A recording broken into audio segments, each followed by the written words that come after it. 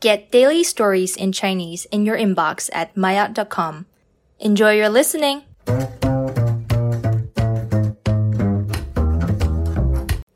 maayot 高级，北京正式进入中度老龄化。众所周知，越来越多的中国人倾向于晚生孩子或者不生孩子。这个现象在中国的一线城市尤为明显，而北京市老龄工作委员会办公室发布的最新数据显示，北京市在2021年已经正式成为中度老龄化社会。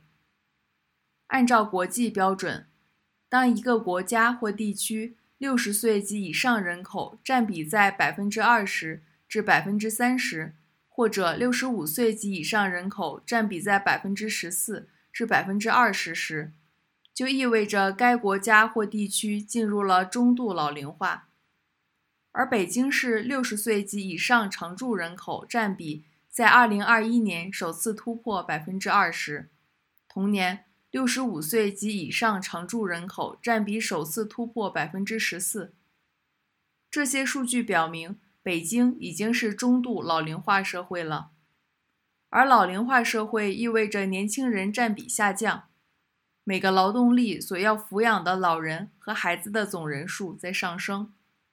根据计算，北京市每 2.1 个劳动力就要抚养一个60岁以上的老人。考虑到接下来10年老龄化速度还会加快，中国政府已经在为即将到来的严峻的养老压力做准备。为了缓解老年人养老的资金问题，中国全国大部分城市已经连续上调养老金多年。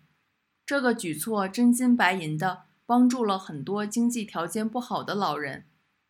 同时，另一方面，不少老人年老后并不缺钱，他们缺少的是陪伴和关爱。现在大城市的中年人工作都非常忙碌，在读书的下一代的学习节奏也很快，这使得老年人无法得到儿女的陪伴，也不能经常体会到儿孙满堂的天伦之乐。面对这个现象，老人和子女们都感到无奈，大家只能选择寄情于其他的爱好。现在很多家庭都有可以对话的智能 AI 来帮助干活和排解无聊的生活。只是无论 AI 有多么智能，它都不能代替亲人的关爱。老龄化是一个国家或地区人口结构的改变，它会逐渐在多个方面影响当地的建设和经济发展。而像北京这样的城市会如何面对它，我们只能拭目以待。